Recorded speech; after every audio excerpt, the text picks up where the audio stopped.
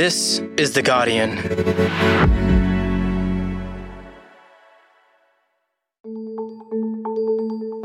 I'm Jane Lee, and this is Campaign Catch-Up. It's Tuesday, the 10th of May. Today, Defence and Foreign Affairs correspondent Daniel Hurst joins me to talk about something that's not being raised in this election, why the government has gone quiet on the Australian Defence Force reforms designed to prevent unlawful killings. But first, here's what happened today. Prime Minister Scott Morrison was in the Sydney seat of Bennelong, with New South Wales Premier Dominic Perrottet pledging a $220 million upgrade for the Epping Bridge, which Labor said it would match. Perrottet and Morrison have clashed on a number of issues, including New South Wales's anti-corruption watchdog ICAC. The Prime Minister has rejected the ICAC model for a National Integrity Commission, likening it to a kangaroo court. I accept that we may disagree in relation to the operation of the New South Wales model, but at its heart, what we both agree on is that there should be integrity agencies in place that ensure the best standards in public life. And it turns out the New South Wales Premier is also open to Labor's Help to Buy housing policy.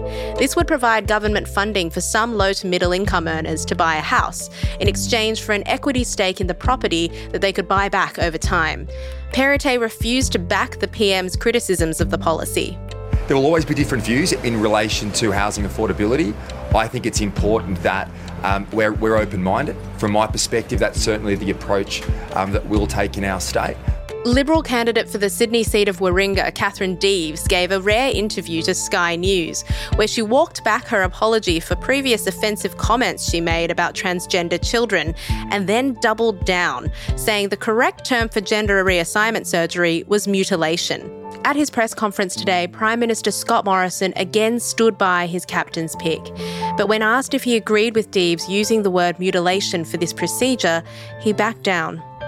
That's not a phrase that I would use, and I'm sure it's not a phrase that any Prime Minister would use. I'm just simply saying that this is a significant surgical procedure that completely changes someone's life.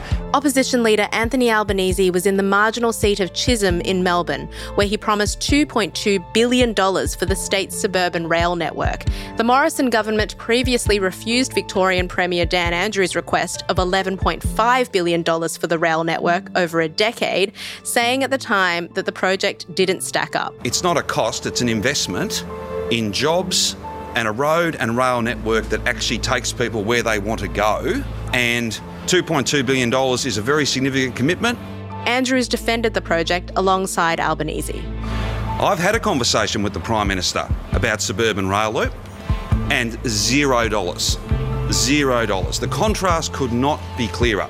And both leaders were asked about the minimum wage case, which the ACTU is bringing to the Fair Work Commission. Morrison maintained he would abide by the Fair Work Commission's ruling, but Albanese went one step further. You said you don't want people to go backwards. Does that mean you would support a wage hike of at least 5.1% just to keep up with inflation? Absolutely. And Education Minister Alan Tudge has given his first interview since the campaign began last month. That's when reports emerged that the Department of Finance was negotiating a more than $500,000 payment to his ex-staffer Rochelle Miller. Tudge has always denied Miller's allegations that he was abusive to her during their affair. He quit Cabinet last year, despite an investigation clearing him of breaching ministerial standards.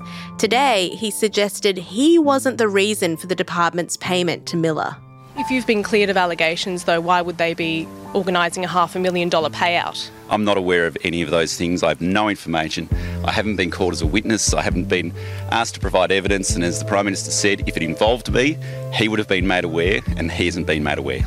He said that if the Morrison government is returned at the next election, he'll return to Cabinet as Education Minister if he's in a position to.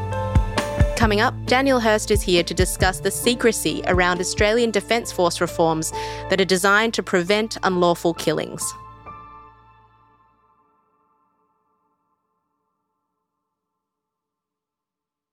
Hey Dan, how are you going? Hi Jane, good thanks, yourself? I'm okay.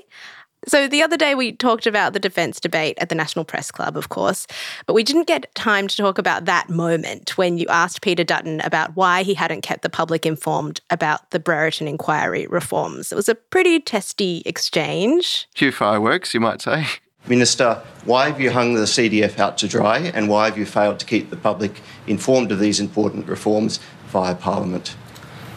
Daniel from The Guardian, one of my favourite publications, I might say. I'm glad you read it. I'm being sarcastic, of course.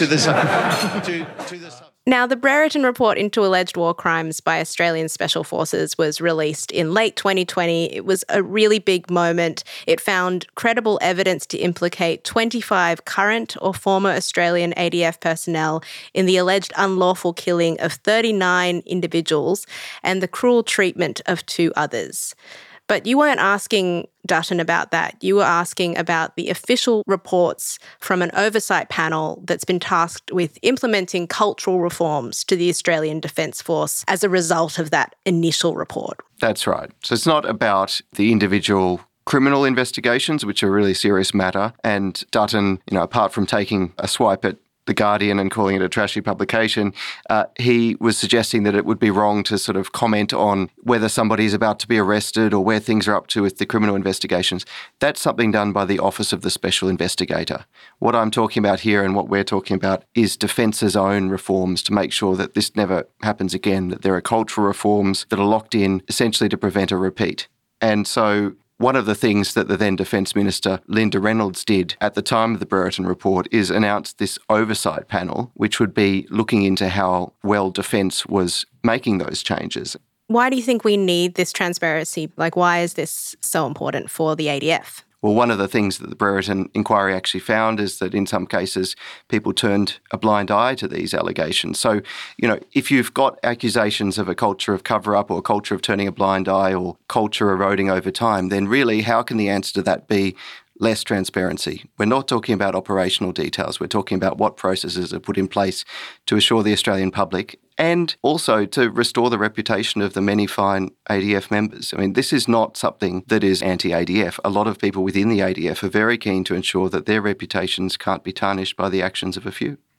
And as you said that day, Dan, former Defence Minister Linda Reynolds had pledged to keep the public informed via regular updates to Parliament about these reforms. So how did the Defence Department's handling of questions from journalists change when Peter Dutton became Defence Minister? Defence has always been a bit cagey, you might say, in responding to journalists' inquiries. I mean, there are obviously sensitive matters within the Defence portfolio, but it's fair to say that after Dutton took over, there was a bit of him putting his stamp on the portfolio, and he actually, thanks to another Freedom of Information request, we actually found out that Peter Dutton's office gave some guidance, they called it, to Defence media. And one of those requests was that any responses to journalists should be limited to 3 paragraphs.